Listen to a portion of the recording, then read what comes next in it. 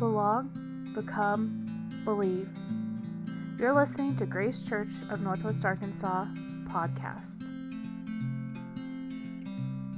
The message for August 6, 2023 is called Ears, Thumbs, and Big Toes. The teacher is Betty Wilton, and the location is Clapp Auditorium, Mount Sequoia in Fayetteville, Arkansas. Good morning, again. I won't ask how you are again. Thanks to everybody who's joining us online or listening on the podcast. My name is Betty Wilton. And this morning I'm going to chat to y'all about blood on earlobes, thumbs, and big toes. Exodus is a wild book. What can I say?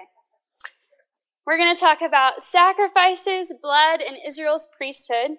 And hopefully, by the end, we will see how these ancient things can help us understand our faith a little more. I mean, that piques some of y'all's interest, right? Did I get you? Okay. Our verse this morning comes from a section of Exodus where God is giving Moses the instructions for consecrating or ordaining Israel's priests. This section of Exodus is filled to the brim with very particular instructions, lots of measurements and materials that truly I cannot pronounce. And honestly, sometimes when I read these types of passages, I'm like, so what? Why does that matter to my faith now? What in the world does blood on earlobes, thumbs, and big toes have to do with my relationship with God and others? Well, we chatted about exactly this in the teaching team meeting this week because surprisingly, I was not the only one asking these questions. While we try to figure out how this text could help us understand our identity as believers today, Jennifer brought up several good points, as she does. She reminded us that texts like these are important because it was important to Israel's story. And when we better understand Israel's story, we also better understand Jesus and his culture and his time. And I believe that this part of Israel's story also helps us understand what it means to be part of this priesthood of all believers. Because really, we can't understand Jesus as our high priest or our role as the priest in the priesthood of all believers without digging into the creation of Israel's priesthood. So let's jump in. For some context, our verse comes in the middle of a new section of Exodus from where we were before. And just before this new section starts, Moses, Aaron, Nadab, Abihu, and 70 of the elders went up the mountain and participated in Israel's covenant ceremony with God. After this covenant was secured and the others went down the mountain, Moses stayed and received God's instructions for the tabernacle and the priesthood. And our text today comes from this section of instructions for both the tabernacle and the priests. And while reading all of this painstakingly specific instructions, it's less than thrilling for sure. When we pull up and see the wider lens, we see that these instructions actually pivot Israel's story in a really new and exciting way. This section of Exodus is all about God making a way for his holy presence to be within their community and giving them access to him in a new and really vulnerable way. The tabernacle is basically a portable sanctuary that will provide a place for God to dwell among the people along their journey and allows the people to engage with God on a regular basis. And Jennifer is going to talk more about this next week, but I want to focus here for a moment just because the tabernacle really helps us better understand the priesthood. This pivot from hiking up the mountain into this ominous cloud on Mount Sinai, thundering and lightning, and sometimes there's fire. Now we're moving to a portable sanctuary it changes the way that God is present among his people. Ongoing rather than occasional, accessible, not distant, on the move with them and not fixed. In these instructions, God is explaining how his people are going to be set apart for a task, to be faithful to the word of God in their daily lives for the sake of their relationship with God and for the life, health, stability, and flourishing of the community. These instructions are all about the people's vocation, not just their status as God's treasured possession or covenant partners. The creation of the tabernacle and the priesthood go hand in hand. They move us from Israel's status as God's covenant partners to the action that will show their new identity. They are God's way of saying, I want my people to know me and have a relationship with them. So let's look a little closer at how the priesthood plays a part in this. Very simply, the priest's role is to represent God to the people and the people to God. They are now the mediators of this covenant relationship. And as such, they enable a reciprocal relationship to start between God and the people in a way they've never had before. Now, this isn't a reflection on the priest's qualifications or superiority. The priests are able to mediate this relationship solely because God called them to do so and has given them the tools to do so. The instructions for this ordination ceremony make it very clear that God is the initiator of all of this. And while God is the initiator, this reciprocity comes into play immediately because these new systems will really only work if the people would respond in obedience. And we see this dynamic throughout Exodus and really throughout the whole Bible, that there's this really powerful mixture of divine and human agency. And our passage this morning is no different. So let's get into our text. We're in Exodus 29, verse 20.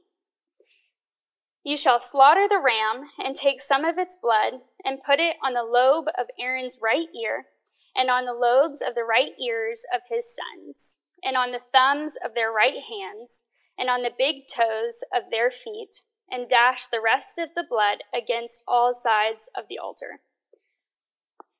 Like I promised. Bloody ears, thumbs, and toes. But before we get to that part, we're going to start with the sacrifice, the slaughtering of the ram. It's impossible to comprehend any Old Testament religion without understanding the crucial role of sacrifice. In the ancient Near East, sacrifices were a widely understood practice. They were simply seen as an offering given to a deity in a very ritualized manner, and in doing so, they were acknowledging their belief in this transcendent power. Throughout the Old Testament, we see that sacrifice was a key way to access, worship, and interact with God. Sacrifices for the people of Israel were the way in which they, the faulty humans they were, could demonstrate their faith in a holy God. Sacrifices enabled them to do so many things: to draw near to God, receive God's covenant, to become God's holy people, maintain God's presence in the community, be freed from guilt, reconcile their relationships, and even celebrate God's saving actions on their behalf. And the priesthood played a very crucial role in this. As I mentioned before, the priesthood was created to mediate this new kind of relationship between God and his people, one that was centered on reciprocity. One of the main ways they did this was by mediating all of Israel's ritual sacrifices.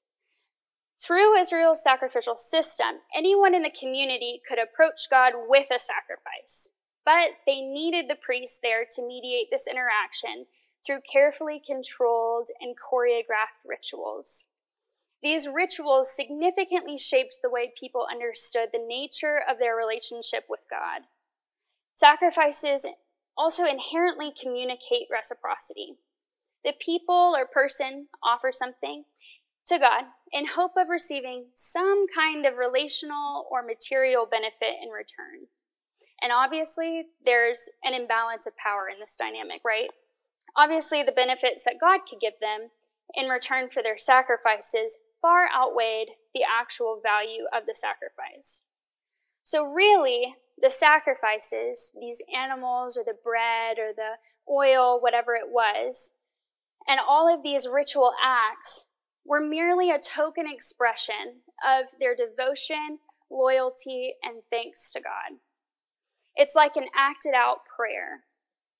So this ritual sacrifice of the ram in today's text can be seen as the way in which Aaron and his sons act out their prayer of dedication, wholly in service to God, offering their lives as living sacrifices to this ministry of the priesthood, a ministry of mediation.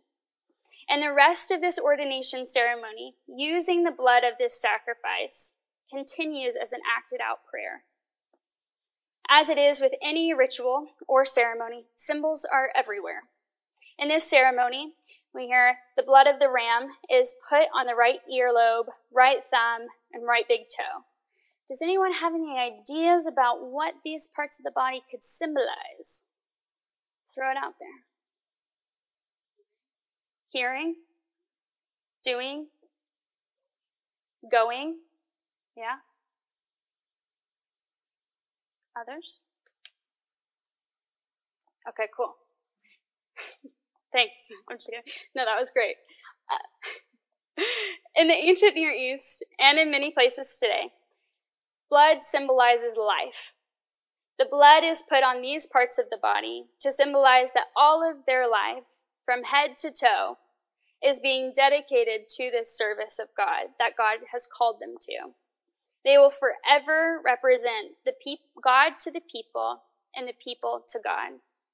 So the blood on the earlobe symbolizes hearing the word of God and also hearing the needs of the people, actively listening to God and to the people. The blood on the thumb represents both the work of God and that they will have their hands full doing, like you said, Sean, and that they also must always have something to offer that is not of themselves, but of God. All of this work is to benefit the community as a whole. And the blood on the big toe symbolizes that they're called to walk, to go in the ways of God, guiding the people and living their lives in obedience. All of these symbols point to the fact that the priests cannot fulfill their responsibility to represent God to the people unless they are in communion with God, hearing his words, receiving his gifts, and walking in his ways. Jennifer noticed that all of these symbols show us that being in this priesthood requires intense intentionality, and it's just a huge responsibility.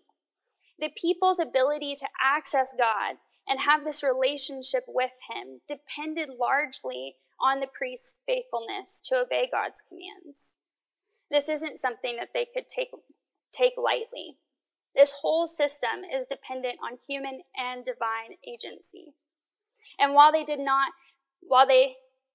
need to be obedient, the goal of the priesthood, with all their lengthy and particular instructions and all, the goal is not perfection. God knew in creating this system that there was always a risk of human failure. That's part of the vulnerability of this system that God enters into. And Alex kept bringing us back to this point during our teaching team meeting this week, that all of these symbols, ceremonies, sacrifices are about direction, not perfection. Rituals are designed to orient us to God, and the priesthood was meant to use them to do just that. They used these tools to bring the people into continual remembrance before God and to help the people build this reciprocal relationship with him. However, the priestly system only gave the people a glimpse of what was to come. This system could never be perfect, but it built the foundation for the people to have this new relationship.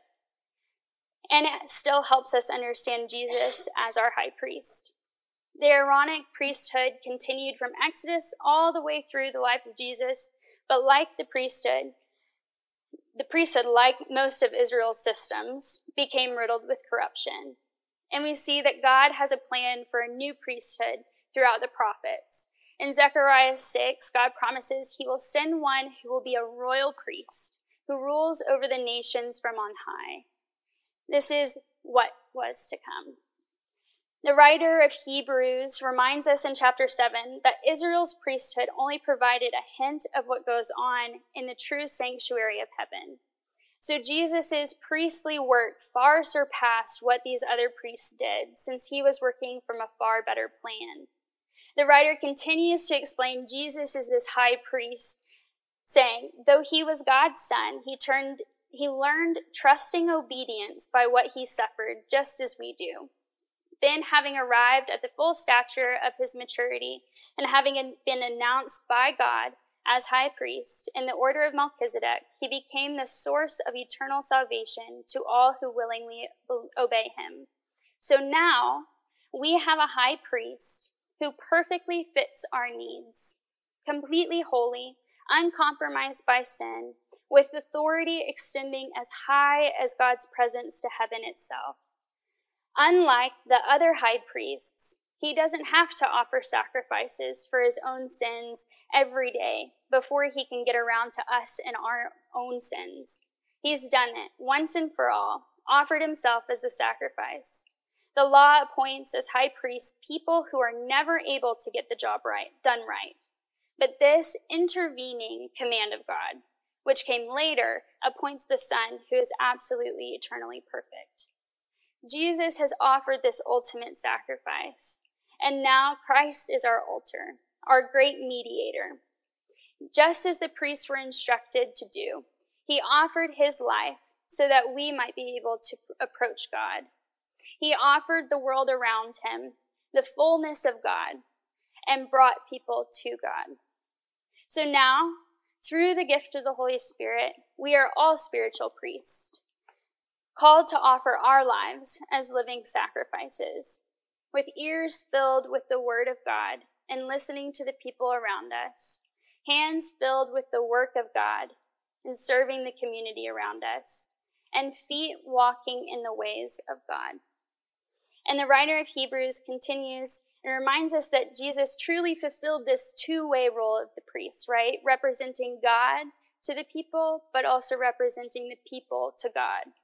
And right, we don't have a high priest who's out of touch with our reality. He's been through weakness and testing, experienced it all.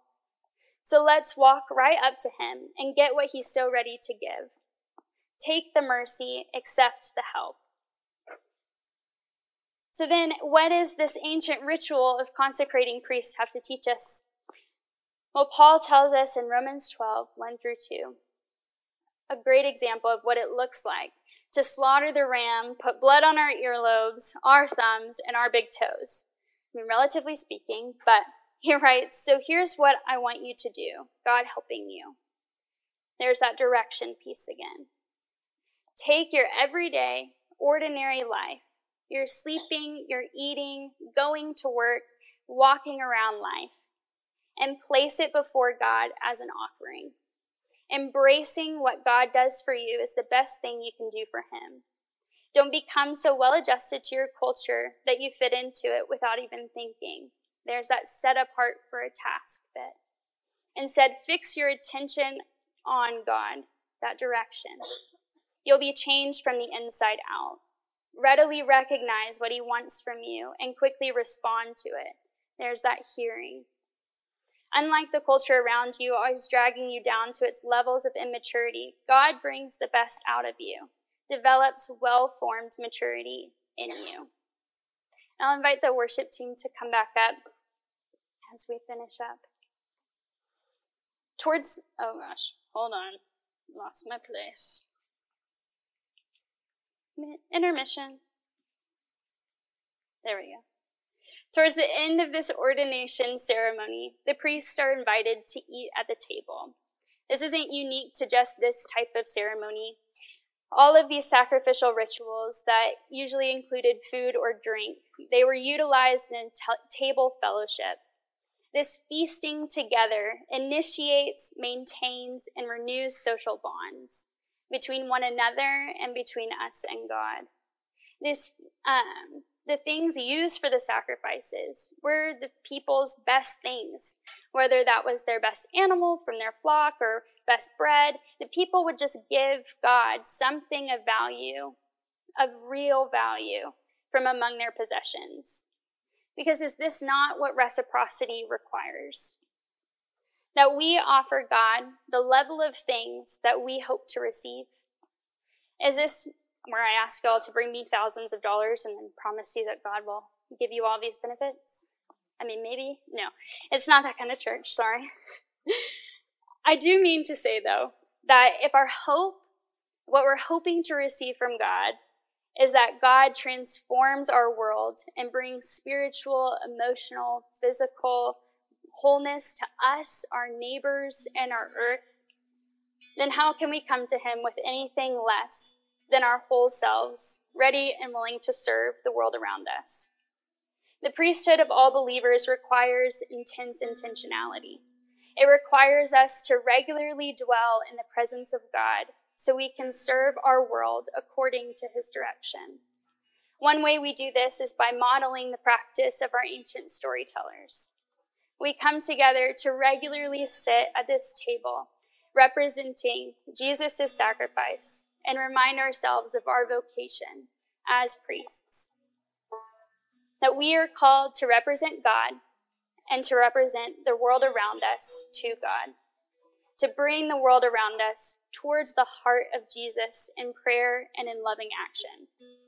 So come and take part in this table fellowship that you are so readily invited to. Thank you for listening to Grace Church of Northwest Arkansas podcast. If you would like to give, you can go to gracechurchnwa.org/give. You can find more about us online at gracechurchnwa.org. Grace and peace.